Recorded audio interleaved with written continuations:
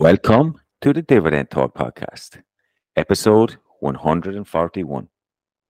Stocks we don't feel comfortable about going into a potential recession. Whether you're a seasoned pro or just getting started, Dividend Talk is the place to be for insights, analysis, and unsalted advice on how to make the most of your money through dividends with our own unique European flavour. I'm your co-host, Engineer My Freedom, and today I am joined by European DGI. So sit back, relax, and join us as we dive into the world of dividend investing and discover the power of passive income. Good morning, European DGI. How have you been this week? Hey, good morning. Actually, I've been really good. A bit busy at work, of course. It's this time of the year, March, April. So again, people have seen me a little bit less online as well, sharing things about investing. But that's also the great thing about the sleep well at night portfolio, right? Yeah. Hey, what I am looking forward to, it is coming up to spring. And I always look forward to your annual spring cleaning kind of report. I think you normally do a blog post or a video or something. So that should be soon, right? Yeah. Yeah, I usually do it in the first week of May or something like that. That's in Poland when you really have the feeling of spring. That's usually then when I, do my annual portfolio cleanup. Often it leads into selling some small ancillary positions and redeploy the cash to the where I have more conviction there. And what I like about the spring cleaning is, for me, it's that you're not selling it when it's already crashed. Yeah, you're just reevaluating some of the businesses, check whether you like them. And actually, we have a bit of this topic of this today here as well. So, and then it's more like opportunistic, I would say, under calm times usually. Yeah. It's good. It's a good topic today, based on that. It might give you a little bit of your prep work just a little bit in advance. But before we go into talking about stocks in our portfolio, is there anything in the news this week that stands out? Yes, definitely. What stood out for me, first of all, was the news about Novo Nordisk being the second biggest company in Europe by market cap. Amazing, right? And if you've seen the run-up of the stock price over the last few years, I mean, talking about compounding, right? Of course, also the valuation is really hot, I would say. But this new drug, this obesity drug, Wegovy, and Ozempic are really doing well. And I actually also read an article about it, that whole Hollywood is almost on this drug, because when they need to do a movie or something like that, or when they want to lose weight they lost, then they typically seem to take these kinds of Novo Nordisk drugs, because it's kind of a way of cheating yourself into quick loss weight, right? So, and there are even supply issues in some of those areas there around Hollywood, from what I read. But credits to Novo Nordisk, they are doing really well, and they kicked off Nestle now. Nestle from the second place. And if you think about how much turnover Nestle has in products worldwide, their water business, then yeah, it tells you how much drugs also Novo Nordisk is selling at a nice margin. Amazing. Yeah, it's crazy. But like, if you go back to that story just a little bit, it's a diabetes drug, I think, by default. That's what the drug is for, and it's been used by individuals as an appetite suppressant. I mean, that just blows my mind. It's not being used what it's designed for. But look, all credit to Novo Nordisk. We know it's a quality company, and it's one we spoke about here before. I regret not initiating a position in them closer around COVID, but to knock off Nestle is a massive brand, so it's quite an achievement, I think. Yeah, and of course it's market cap, right? So there's a lot of future priced into that, but it still has one to go, and that's Louis Vuitton. So let's see if it can get this one from the first place. But why not? Yeah. Why not? If Hollywood is taking these drugs, it's definitely going to spread out more. So you never know. Yeah. You never know. And if you think about it, we had Dividend Day once here, and also you wrote an article once on my blog about Novo Nordisk and the Novozymes, the whole franchise that they have.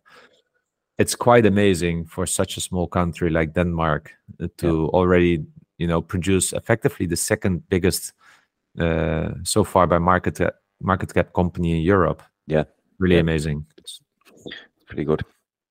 So what I seen this week, we heard of inflation, right? But have you heard of shrinkflation? It's it's a Tell me phenom more. Tell me more. it's a phenomenon that's happening. Unilever, for example, has cut its Magnum packs by a quarter, but the prices stay the same. So they had this pack of four, I think the pack of four 100 milliliter Magnums, and now they've cut that to a pack of three, but you still pay the same price as what you were paying before. I mean, I don't know how they think they can get away with this. If you're a family of four, who I would imagine Which is who's kind of buying, the average. yeah, Yeah. which I would imagine is buying these family packs. That's what they are. You're going to have one kid that's not going to be happy. They're So going to you be buy a left out. second box. You have to buy a second box, but it's quite interesting to see it, isn't it? Like that just shows you the pressure they are under cost wise, and I know that they will expect sales to decline from this, but they obviously have it worked out in such a way that they think that sales will decline less than what it costs them to produce the Yeah. three pack. Yeah, and they have to test with it as well. But look, if you're now a family of four, you would need to buy 3 of those packs, right, to have 2 ice creams out of it. So I wouldn't be surprised if we see record Magnum sales or ice cream sales at Unilever this summer being reported. And what is funny, I also looked at the sizes because I've felt that the sizes are shrinking when you go to the shop. Yeah. So I checked. The original Magnum ice cream was invented in the 80s, 88, I believe, and then really pushed globally more in the 90s. That's from when I remember it. And at that time, it was 120 grams, Yeah. 120 milliliter and 88 grams or something like that.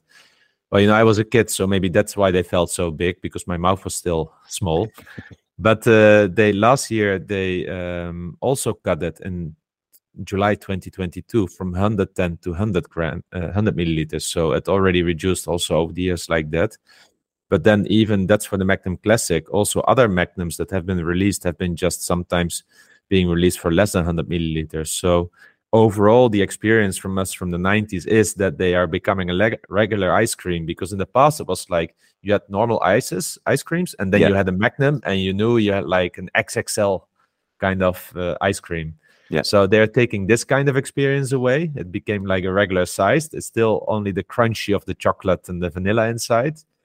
And now they give you also less in a box. So yeah. Yeah, but it definitely does show the pressure, and you're thinking that the show's about going into a recession, and if we do go into a recession, you imagine premium brands like Magnums will disappear from a family shopping list, and they will maybe go with the Aldi or Lidl or some other value version of it.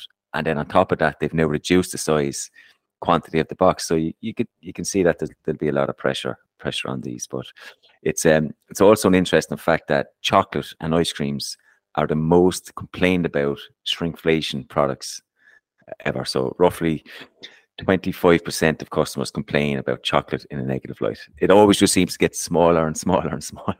Yeah, and we continue to be more and more upset and emotional about what's going on in the world. So we actually need more chocolate. And then having the price on top of that, no wonder that half the world is in a depression right now. Yeah, exactly. Yeah, it's all Unilever's fault. We need more chocolate, guys. Dividend hikes this week. I don't think there's been too many that I've seen. No, not at all. I mean, some companies that we are not really interested in. I just wanted to call out maybe the German utility RWE. They announced a dividend of €1 per share for the upcoming year, which is 11% more than the year before. And if you then look at the other European company, they actually cut their dividend almost in half, and that was from coffee machine maker DeLonghi, Italian one. That's a company I've been often looking at. I've got the DeLonghi machine at home. I studied them. It was never convincing me enough to do a further, deeper research. But I love the brand because their coffee machines are really awesome. So yeah, they cut the dividends. So I will never own some shares probably in that one. Yeah, I'm not sure with DeLonghi, are they targeting retail coffee, or do they also target like your baristas with the machines? I believe it's both. It's both, but they are really big in the retail. If you go into any shop, electronic shop here, you see them in the queue lined up. Premium brand. Yeah, they have a lot of shelf Yeah. exposure, let's say like that. So that just makes me wonder: is it people are buying cheaper brands, or are people going out and buying coffee more? One has a better impact on, say, the likes of Costa and Starbucks, and then one maybe they're buying cheaper machines for home. Yeah. I don't know. I haven't studied the company, but Mm. it's an interesting concept to see the reason why they've had to cut. Yeah. Yeah. Awesome. So let's talk about our portfolios. Look, the markets are a little bit crazy at the moment. We struggle to find some news of the week because it is overbearingly about banks, as you will expect at the moment. It's pretty much been shoved in our faces everywhere we run online. But there is concerns that this could lead to a potential recession. And I think it's always good to look at your portfolio and see what kind of stocks would you not feel comfortable about in a recession. So I might go first, okay? And the first one on my list is HPQ, okay? And I'll tell you what, my whole investment thesis around these is around our really, really strong free cash flow generation. I mean, we've looked over the last couple of years and it's always been incredibly strong. Even when demand was weakening for our products, they've always generated a lot of free cash flow, and our capital allocation was around giving the shareholders as much money as they can in buybacks, but also in dividends, but also buying back shares because they're at a historically cheap price.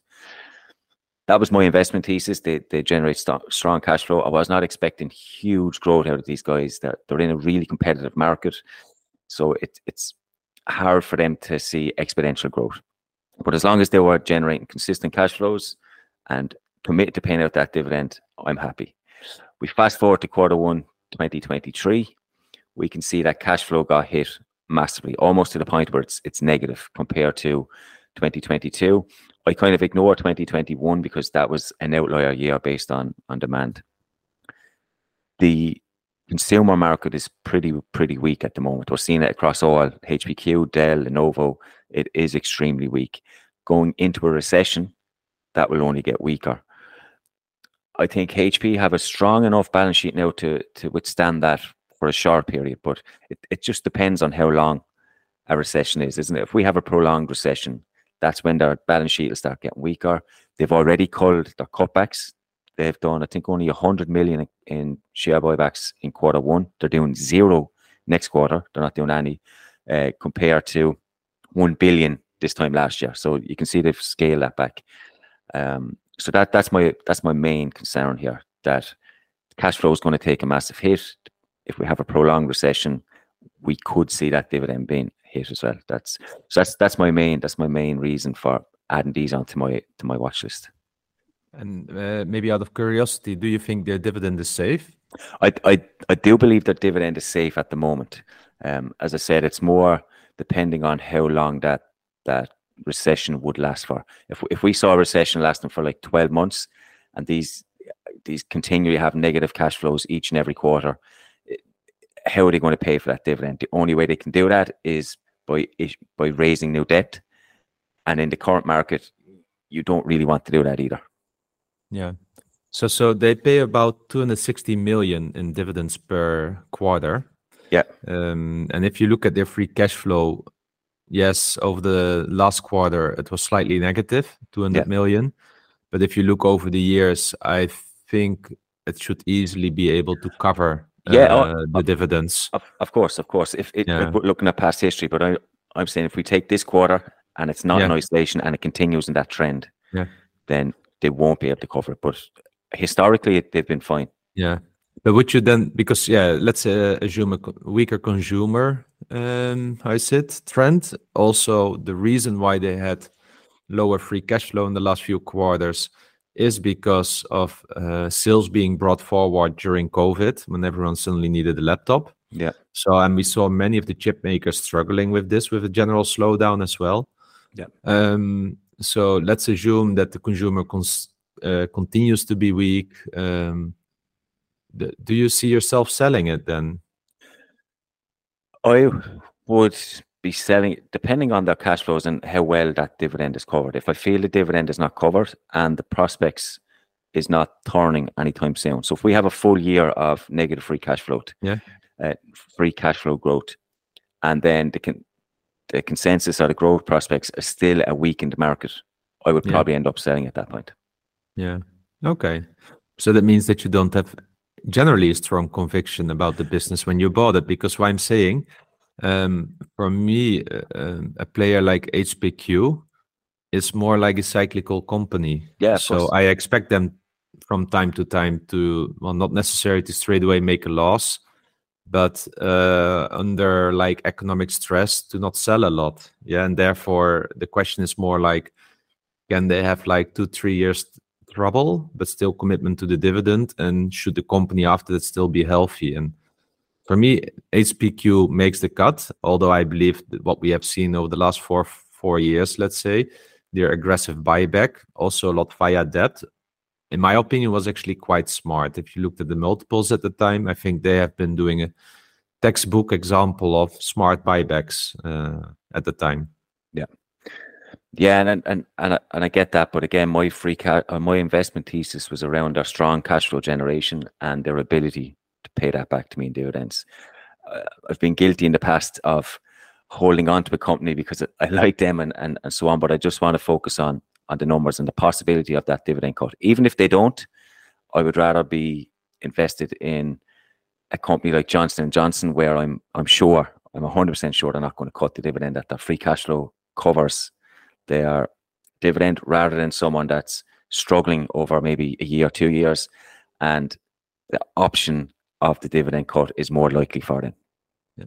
So one more challenge then. Why not sell now while the share price is still relatively holding up?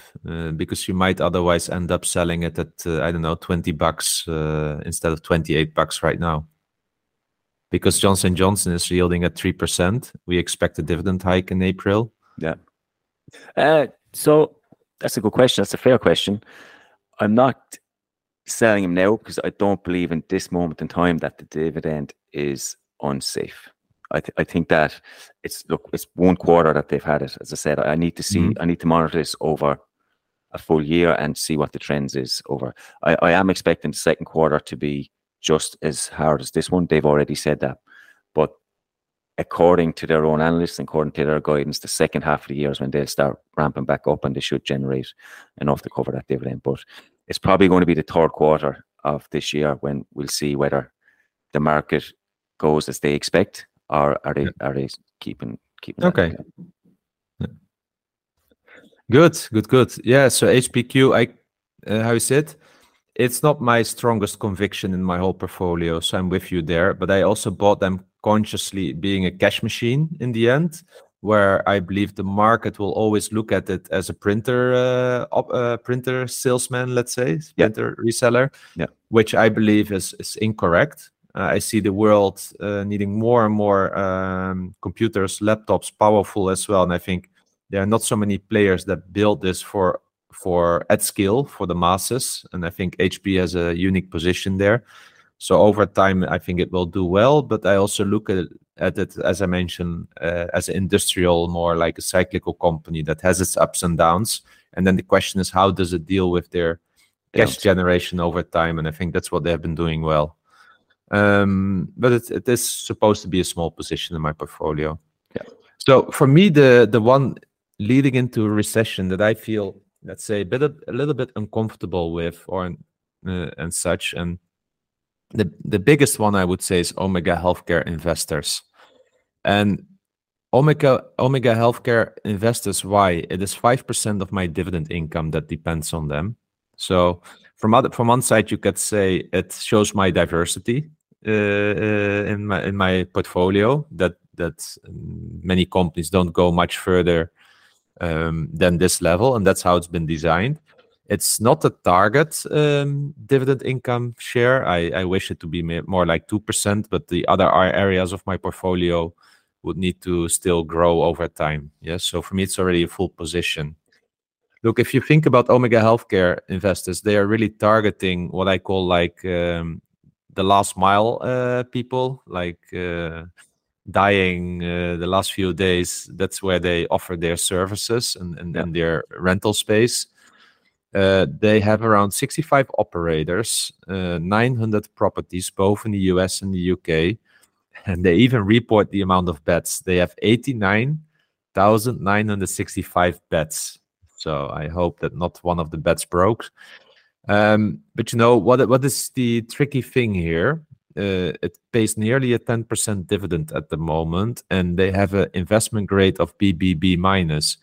BBB minus is literally one level above the non-investment grade.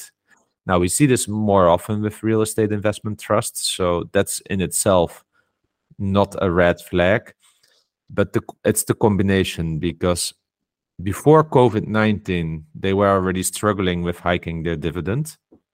But then when COVID-19 hit the company, it really got bad. Many tenants struggling, some went bankrupt, continuously restructuring. I do believe that if there's one real estate investment trust that has experience in restructuring their clients, it's them. Yeah, they are really top notch nowadays in this, by all the experience they gained. And they have been actually doing it miraculously well, I must say. So the good thing is, in their contracts, when the tenant cannot pay off, most often Omega Healthcare gets the chance to, let's say, restructure it. But then COVID-19 came, and many of the people died already in the hospital before even entering such one of their nursing facilities. And 10% approximately of their operators at this moment, according to the last quarter filing, could not meet the mortgage payments. Yeah, so that's a lot. That's really a lot.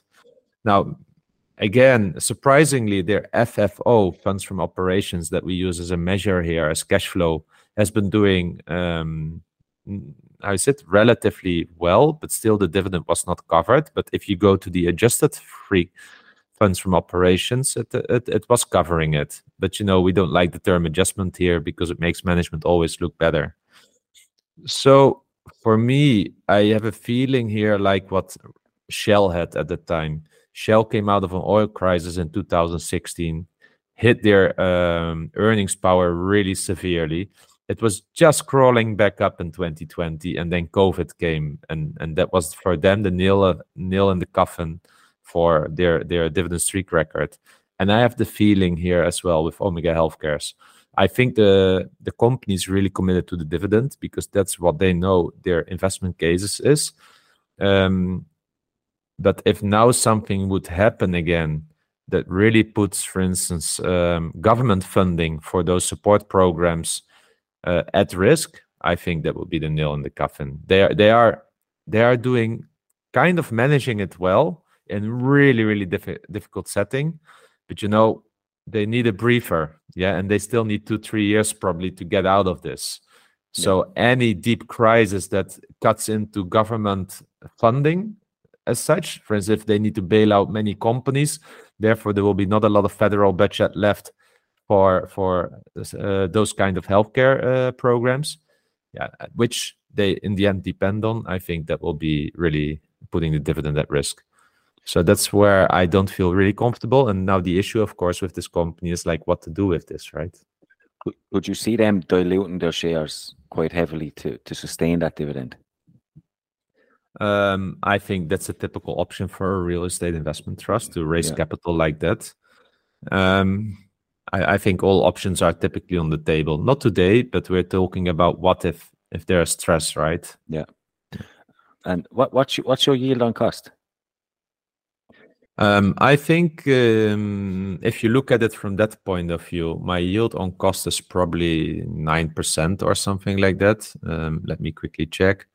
My yield on cost is 9.9%, and currently the yield is around 10%. So I'm kind of flat, although over the years I have earned half of it back in dividends from my investments. So I have a 50% return over those years. I did have a bigger position in the beginning. I trimmed it a little bit to be in sync with my tier system. But of course the dividend yield is really high. So if I would sell this position, there's no position where I will get the same yield for a company that I know as well as Omega Healthcare investors here. And I always headed for the high yield, expecting no dividend growth or really low. But on the other end, before I bought, was before COVID and such, and before the mess happened, I did believe that their dividend was safe. Okay.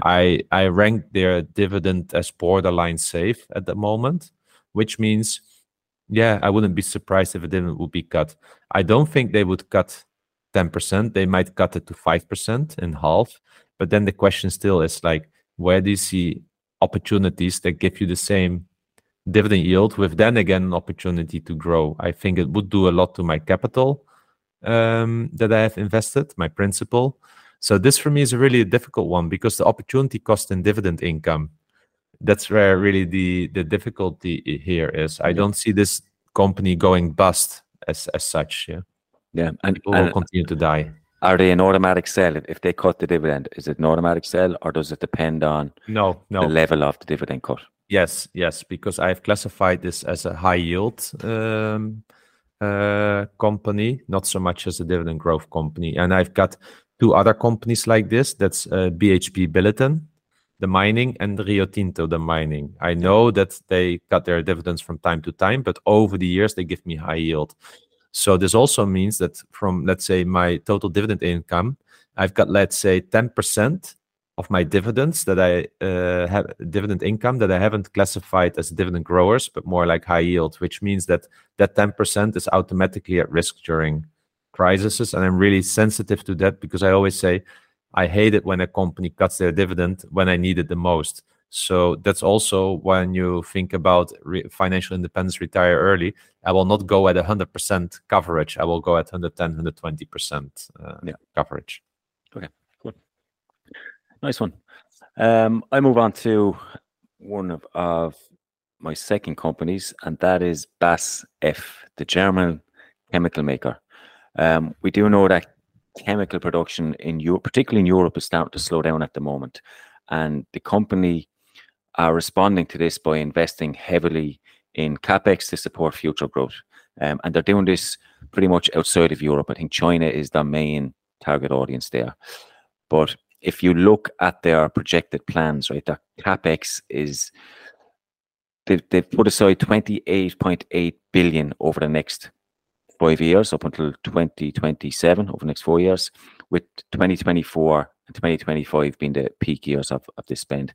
That equates to roughly about 6.3 billion each and every year. It's not going to be exactly that, but that's if you were to average it out, okay? When I look at their dividend equates for about 3 billion at the moment.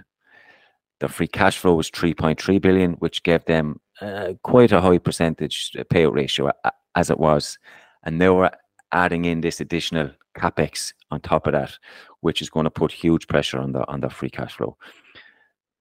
BASF have cut the dividend in the past, and I don't see a scenario where they're increasing their CapEx to a point above their free cash flow where they can't cover their dividend and sustain that dividend. I could see them generally cutting that dividend right next year or 2025, and then as future growth happens, they might take off. But for me, that's my main thesis here is like it's a declining European market. CapEx is growing, free cash flow is steady. They've actually forecasted that to decline again next year by about 10% on top of this CapEx.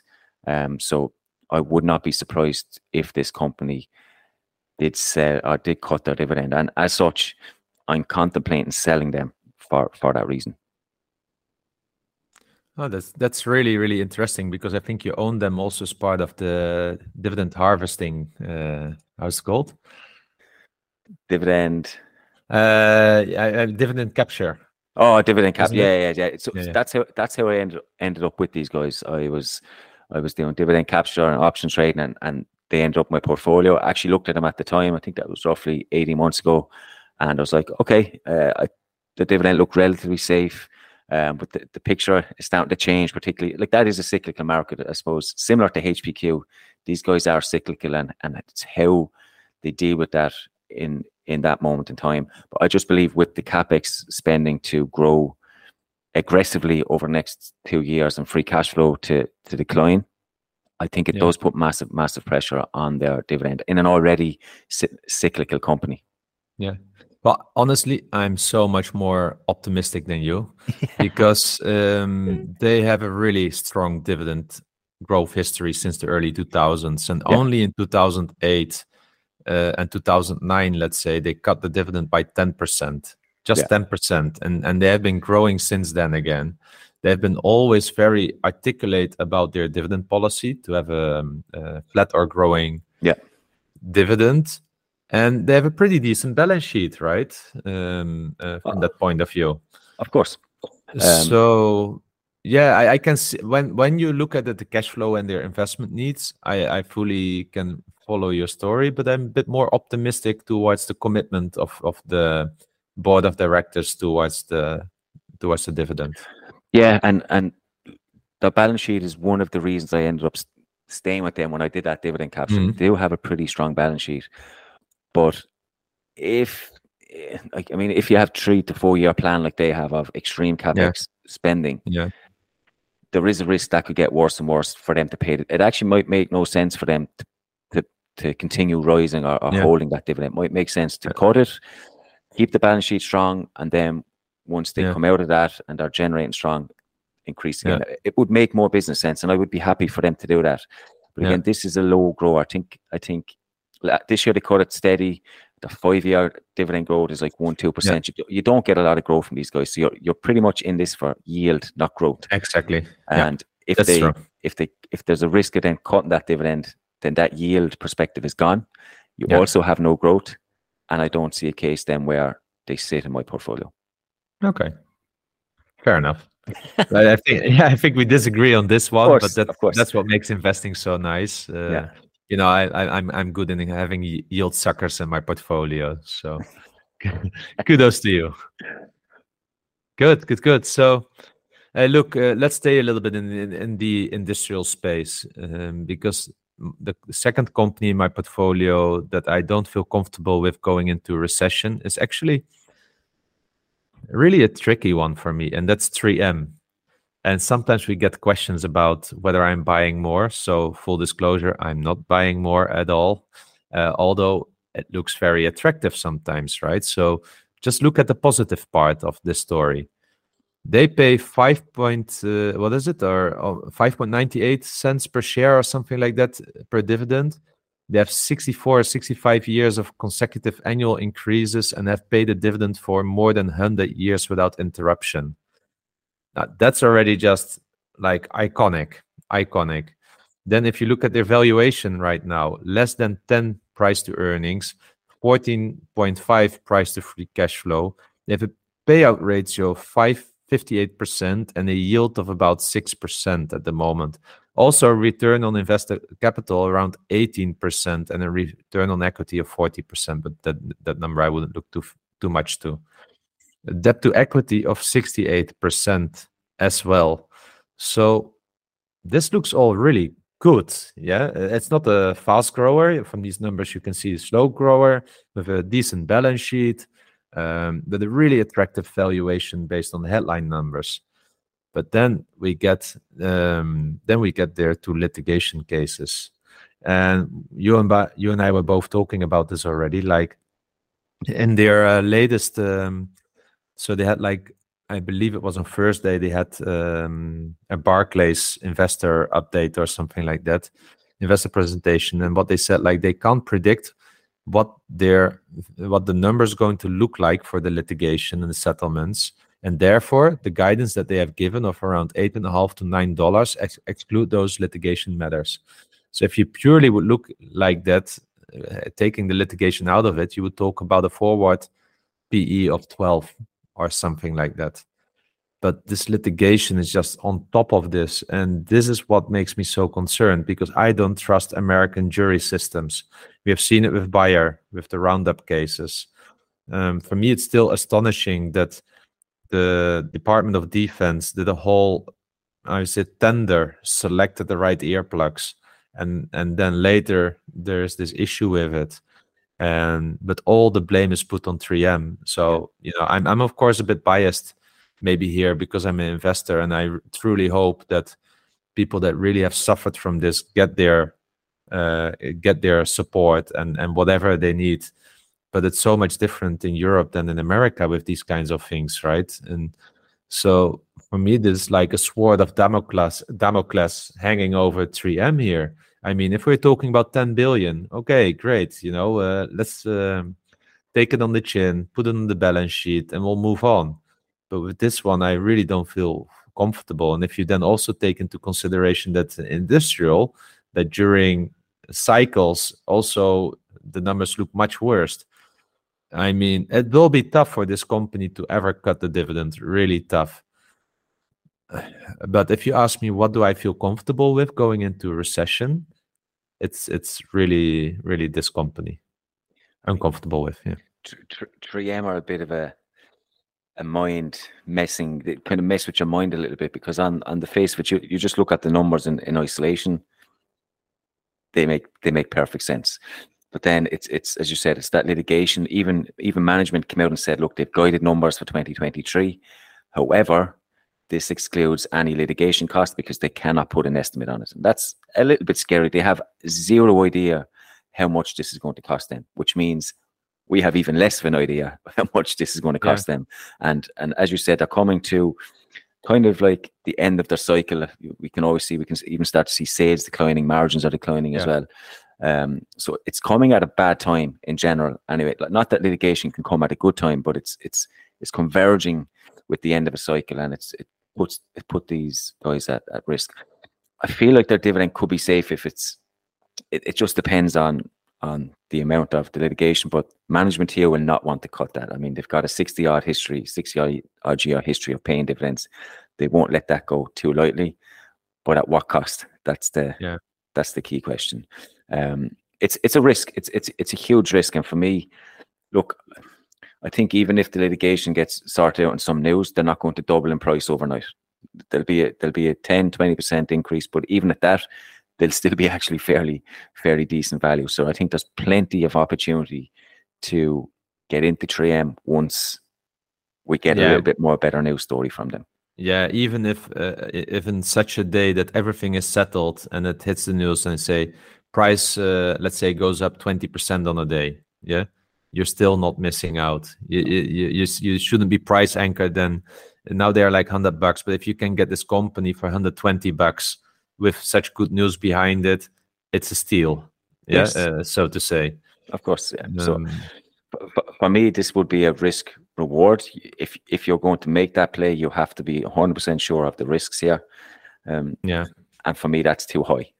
Yeah, but I've already Bayer for 5 years of experience with this one. Yeah, and it went nowhere in those 5 years. So to your point, we get, as long as this litigation is not clear, like with Bayer, we still, all this time we get opportunities to buy more, because it will always overhang over the company. So for me, 3M, I really don't know what to do with this one. There are days that I'm thinking like, let's snoop few up. There are days that I think like, let's throw it out of my portfolio. I don't need another one like Bayer. Yeah, it's an issue, but I agree fully. We agree on one at least, but I agree fully on 3M. It's in the too risky bracket for me until we get some more news. It's a shame. But here it's really the yield trap, right? The yield is so attractive. If you look at the past history, it's so attractive. I mean, it makes my heart beat quicker, right? But then the shit on top of it. So my fear is like, particularly new investors, and I think we've all done it. Okay, so you get the dividend aristocrat list from Drip.org, right? And you look at it, aristocrats. You see 3M, 60-odd years of dividend increases. Check. Dividend yield 6%. Oh boy, I'm definitely and they invest in them for that reason and only that reason. And that's what's scary. They might look at one or two of the metrics that you mentioned. Tick, tick, tick. Boy, that's the problem. And you might also start reasoning like this. How bad can it be? Yeah, earplugs, the PFAS and such. They had great management. They will do well. But what you're really doing is just justifying your decision to buy it at this yield. Yeah. Yes, it's a tough one. I get it. I struggle. Like when I see it, I think it dipped under 100 marginally. You're kind of tempted. You're going to go, oh Yeah. boy. Bye. But Yeah. but I've held that temptation off. Okay, we'll go on to the last company on my list. And do you know what? It was quite hard looking at my portfolio. I'm actually quite comfortable with most of them, but one of them, Danone, I'm on the fence about. It's not clear cut for me. As a company, I mean, they have all the attributes. They have huge brand power, particularly in Europe.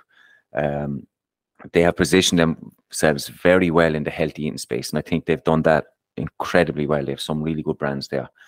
But that is a rising competitive market. INGR are another company that has positioned themselves very well in that market. And for me, I think that market depends a lot on disposable income and also the awareness of healthy eating. Going into a recession, that's where I feel like, okay, disposable income comes under pressure. Now, it depends on how global this recession is as well. If that happens, say, just in Europe and not in America, we could be okay. If it happens in the US and Europe, we're in trouble. And then if it touches China, then someone like Danone is under some serious pressure here, because you have all their geographical areas under pressure from disposable income. And I do believe that in a recession, people move from healthy eating to, I'll put anything on the table so my kids and my family can be fed. We can already start to see that their sales are declining. Not by alarming amounts, but they are declining. They are offsetting this at the moment with price increases. They are also getting rid of, I think the term that they use is focusing on what we know. What that basically means is they're cutting anything out of their portfolio that is not performing well. And we're seeing that they're cutting, I think, nearly 50% of their brands, which I think is good. So they are in the middle of a turnaround. Danone for me is a better turnaround play than, say, Intel, but I still think it's a turnaround. Yeah. They've changed their CEO. I'm not quite sure how committed he is to that dividend yet. That's my one worry. Yeah. I don't know how committed he will be to that. It looks like he's come in. He's starting to do a good job under tough conditions. He's probably come in at the worst time. But he's trying to ramp it up, as I say, cleaning out that portfolio. But if there was no growth for the last decade, if there's no growth in the next decade, is that dividend safe? And that's my concern. They're not an automatic sell for me here, but it's just one that I'm not completely confident. My conviction is not there for that company like it was 2 or 3 years ago. And that's my concern. But even if you say, if is the dividend safe, let's assume that the dividend is safe, that they won't cut. Yeah. Yeah. If the business is going nowhere over the next decade, then the yield is really not attractive enough. Then you want to have a high yield like Omega Healthcare for 8-9% so that you get your return. Yeah. Yeah. If there's no growth, but you want dividend growth as well at the same time. And in that case, according to your narrative, I would say like there are better stocks out there that offer a same yield with more dividends, let's say with more prospect. I agree, because part of the reason they're in this is if I look at their 10 and 5-year growth, dividend growth, yeah. You're looking at 3% CAGR at 10-year, 1% at 5-year. That does not sit in my investment thesis. I want exactly. an 8 to 10% return. Yeah. I'm not getting that. I'm putting all my eggs on the potential growth of this company. I think it's positioned itself very well, but how well can they execute that in this current environment? And that's my issue. So I'm on the fence with these, and it's close to a sell for me, because as you said, there's definitely better opportunities out there for me. Yeah. Yeah, I mean, I really like their products, and I use them a lot. For instance, the Alpro brand is really good. Yeah. And however, I see now a lot of other brands kicking in, and Alpro, they raised their prices in our area around 20% since last year. But their competitors are almost now at a price level of 50 or 60%. So even I start to think sometimes like, should I really buy this stuff at this price when I get the other product, which is not that much different for almost half the price? So I'm also curious to understand like how this price increase is affecting their sales going forward. Yeah, for me, sometimes I feel like maybe I give Danone too much benefit of the doubt here, while it's kind of trying to reinvent itself. I really have a strong believe in the new CEO. I studied a little bit his past performance, and he did really well at the former company. I like all the actions he's taking into account. But like what we just discussed, like, there are other opportunities out there, and how long do I want my money to underperform with them, both from a dividend and total return point of view? Yeah, it's a tough one. It's funny. I honestly thought you'd disagree with me more on this than Basef. Yeah, no, it's more like, you live and you learn, right? Yeah. And I tell you, the moment I sell Bayer and Danone in my portfolio is the day, or like 2 weeks later, they will be increasing 10-15% here, yields going. I said dividends being increased, and all the shit litigations from Bayer's finished. That's how it will happen, and that's why I'm not selling probably. I'll be honest. I'm not too concerned about Danone's share price. I mean, we're not share price investors, and I know you mentioned total return, but that's a long-term objective. And yeah, if the growth is there, I've no issue with share price. Yeah. But for me, it's that dividend growth on top of that low yield. Like, you're looking at a 3.5% dividend yield. If I'm only getting 1% growth, I mean, come on, I can get better than that by investing in realty income on its own without any dividend growth. So yeah. But this is what I'm saying. Like, Bayer will probably then report that they have settled with the US around Roundup and double their dividend. Yeah, and then that as a reward to shareholders, they now feel confident to grow their dividends really aggressively. And Danone will probably have record sales announced the moment I sell. So cool. So they have 5 companies in our portfolio that we don't feel comfortable in. I'd love to actually hear from all our listeners what companies they have that they feel could be under pressure, because some of them companies might be in our portfolios and we might learn something. So yeah, definitely drop us comments on all our platforms and let us know what companies are in your portfolio that may not be comfortable holding during a recession. Let's move on to before that, portfolio review. Let's move on to a portfolio review. We got one from a guy via Twitter. I mean, he's 20 years of age. He's an undergraduate in Germany and has been investing a few weeks after his 18th birthday in March. And I'm just going to go through. Look, he has a graph here of the position sizes, and it looks pretty well diversified, but I'll give you some of his holdings, okay? His top 5, Louis Vuitton is in position 1. Apple is in position 2. AbbVie 3. Microsoft 4.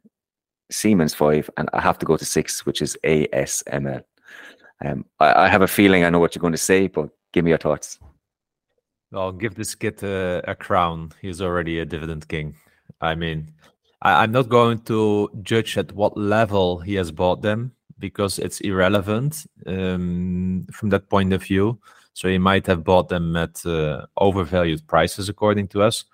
But if you think about it being 20 years old, none of these companies I can see cutting their dividend in the next decade. Actually, I can see above average dividend growth here, except maybe for Siemens and AbbVie. But all the others, I see them hiking their dividends much more than the industry itself. So I think he's set up for lots of dividends. Like, I'm amazed about the strength of this portfolio in the top here. I mean, he owns some Monster beverage. I know it's a growth darling, so it's more from a growth point of view. But if you look at this in general, I think it's a top-notch, top 5, top 6, top 7 portfolio. I mean, I really can't criticize it. I honestly cannot see one company, and maybe Procter & Gamble is the only one I might not have in this type of portfolio. Yeah. But even at that, it's still a top quality. I can't think of too many names there that I would not like to own. The only one I don't know is Sartorius. I think they're a German company, but I'm not sure what they do. But like you said, it's just filled with quality. Yeah, I'm jealous a little bit, particularly how young they're starting. But I mean, we say focus on quality, and I think this is what this guy is doing with this portfolio. I think it's a really good portfolio. I think it's one that will set him up nicely over the next 10, 15 years. At the moment, he's buying Sartorius, United Health, and Canadian National Railway on a monthly basis. I do like the other two, as I said. I don't know Sartorius, but I think it's a smart guy. I wish I had half your brains when I was 18 and 20. I have to say, but no, well done. That's it's pretty good portfolio, and I can't criticize it a whole lot. Yeah, he will be retired before he knows it. He'll be retired before me at this rate. Okay, listeners' questions. Are you guys buying insurers like ASR, NN, and Legal and General? Great starting yield and growing. The short answer is yes. I just don't have any money left this month anymore to buy. But small surprise. I had Legal and General already for a few months as long outstanding order at 220, and it got triggered this week. Nice. So I'm a fresh new owner of Legal and General, but I believe I own enough insurance now. I own all three of them, and it's becoming really large in my portfolio due to the opportunities right now. So maybe I need to scale down a little bit on insurers to stay diversified. You did give a warning last week in our podcast. If people want to listen to that, as you said, they're not directly in the blast zone, but some of these will hold bonds and so on in their portfolio. So yeah, just look beyond the yield and the growth, just to make sure you're comfortable in these markets. I think we're in for some turbulent times. I honestly do, and we could be getting these at better yields, which is incredible because they're already quite good. Yeah. Everyday normal investor, are you buying 3M under 100? Look, I think we've already explained our position on 3M. Yeah, exactly. As tempting as it is, I'm staying away until litigation is finished. Mike, what do you think about REITs? How do you like Realty Income and Vici at current valuations and yields? So I know we're Europeans, but you cannot call him Mike. It's Maciej Marchewicz. Okay. Good. I'm Irish, right? These names are too hard for me. Like, just pick easy ones like Sean. That's true. Like really simple. I like real estate investment trusts generally as an investment holding. About Realty Income, I believe the share price is just going down because of the interest rates, the environment that we are in. I still think that not everything is priced in. So I believe the real estate investment trust could still go down. I still think the market is relatively bullish. But if you think it about as a bond, like Realty Income, you get it now. What is the 5% yield or 6% yield? Then I can see the dividend still growing for years. They're proactively managing the portfolio. I believe they did an acquisition again this week, if I saw it somewhere in the news. So in my opinion, they're good. I know you like Vici more. I don't follow the company, but from Realty Income, I'm not buying right now, but it's always on my radar. For if I have some money left and don't know what to put it in, I could always do it in them. But the only word of caution I would give you is not all REITs are created equal. They'll be in different markets, different sectors. You've got medical REITs, you've got data centers, all different types, and some might do better in this environment than others. So just be wary, just understand what you own, why you own it. Particularly, as we said, rising interest rates, we can start to see rents maybe being under pressure. I think Realty Income, they're triple net lease, and they've built into their contracts that there's growth there, so there is some protection. But just do some research. I like both of them companies. The yields are attractive. They are tempting, but like what European DJI said, I feel like we're going to see a lot more pressure on that REIT sector, and we might be able to pick up some bargains along the way. Okay, Marco, can you talk a bit about the Chowder rule, how to use it, and examples from your portfolio? You've got a video on this or a blog post, and we'll definitely link to that. Yeah, a blog post about Chowder rule, Marco. But how you look at it is simple. It's a combination of the 5-year dividend growth, let's say average dividend growth, let's say 6-7%, plus the current yield should be around 12. That is considered as kind of a total return ratio. So if you do that, effectively, if you would extrapolate that into the future, that you will have really a good growing dividend at an attractive starting yield. So in other words, it should outperform other stocks if you can extrapolate this in the future. Now, there are some weaknesses to this Chowder rule. Some argue that even if you back test it right now, that it's not anymore, having stocks that outperform in growth. But for me, what I really like about it is like it gives you this combination of growth and current yields. And if you believe that they can continue doing this by looking, for instance, at the payout ratio and the business prospects, I believe that these are companies that can really outperform still in your portfolio. It's really simple as well. So that's why I like it. Upfi for me was always a nice one that scored here really well, but I believe the dividend growth will not be so strong anymore as in the past. Yeah. Cool. Yeah, we'll link to that blog post just to give a more clear picture of that. Next gate, explain your model.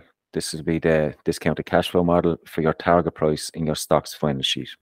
We give 3 scenarios. It's really simple. Next gate, it's an average. That's why it's often a little bit not the same. It's the average of the 3. So you can look at the 3 individual depending on your when you look at our videos or our pictures when we share that, and then you see the growth assumption. You can pick one of them, but the other one is the average. So that explains the difference a little bit. Good. Rafa has asked us about Beatrice. They went under the radar as they did not increase the dividend. They don't really have a dividend growth policy, but he kind of expected a hike. Management was asked on the call about the dividend. There was a bit of a heated response to that. What do you think about it? I think the company is doing the right things, first of all, because what the company has done, it has sold its biosimilars business at a really, really attractive deal, I would say. Yeah. But they are also transforming their portfolio. So there's some elevated risk there. I, of course, as a dividend growth investor, I wanted to see dividend growth. So that's why I'm where I am a bit disappointed. But, I guess we're used to that as European investors with European stocks. So let Beatrice be another one. But if you look at the current multiples and you think at it as a value investor, I think it's way more attractive for them to reduce the share count right now and position themselves so they can give a nice dividend hike next year. So yeah, I'm kind of with with management on this one. Also, it's an early stage company. Still, they could have given us like even 0.25% a hike here and just bought the difference in back. Yeah.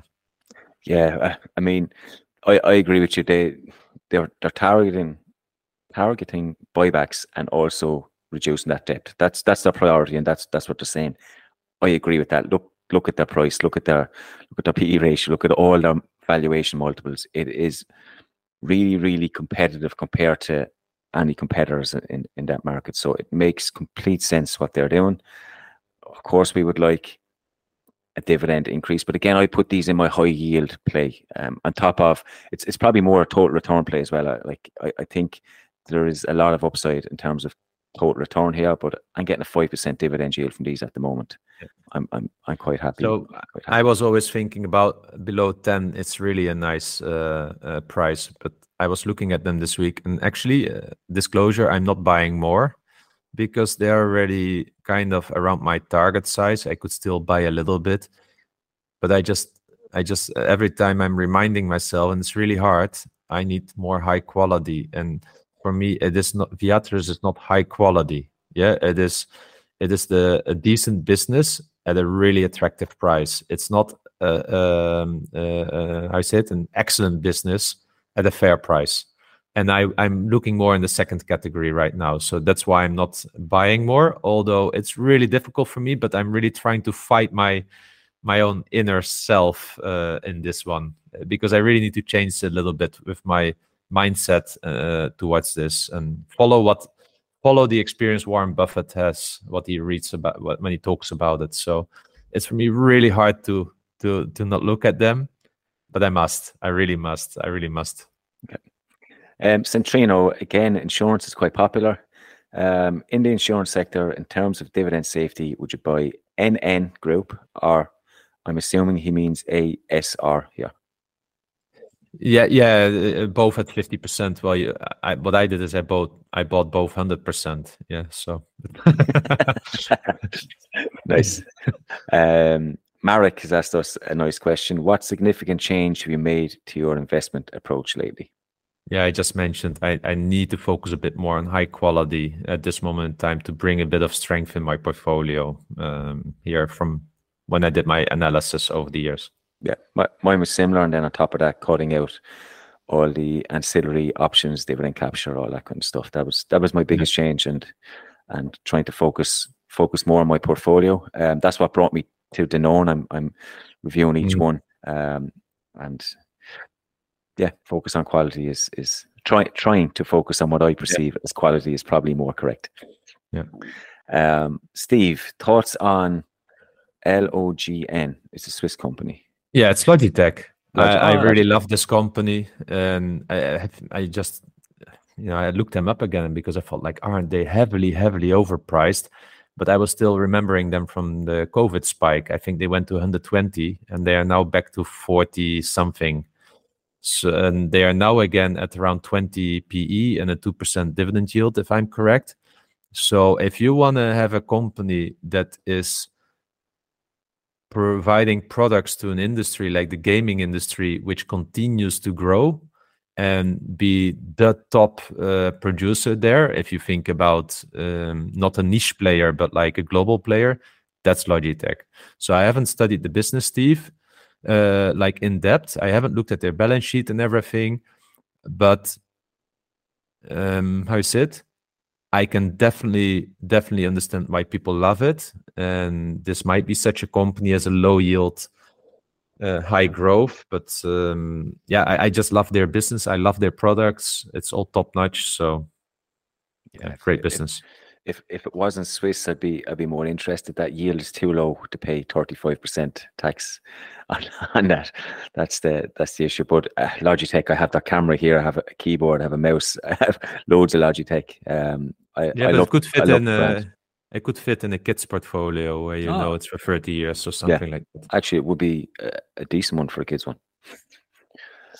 Manny Mystery, do you think that the high interest rate, inflationary perceived headwind to REITs have been priced in enough to look for bargains? No, not yet. I think there's still too much liquidity in the market that didn't. Yeah, I think we need to see more storm here. Okay. But I'm curious to Manny. Let me know also on Facebook what you think, Manny, if you agree with this thinking.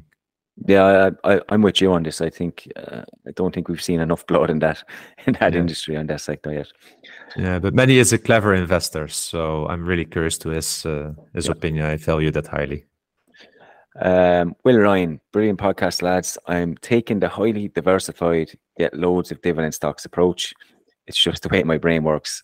Have been getting many using Revolut, buying US stocks, but I'm now using eToro for European stocks. There doesn't seem to be very many outside the Noble 30 with a half decent dividend yield. Any websites or suggestions? First suggestion I would give you is get away from eToro.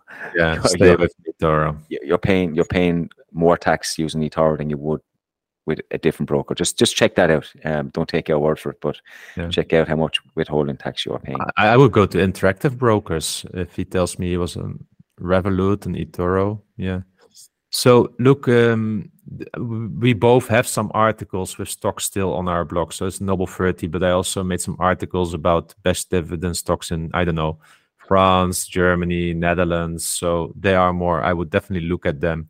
I think the insurance sector in the Netherlands and Germany is good with Allianz, Munich Re, Nationale Nederlanden, ASR, here as well. Then we have the British one, Legal and General. So just some really good yielding stocks that you could look at.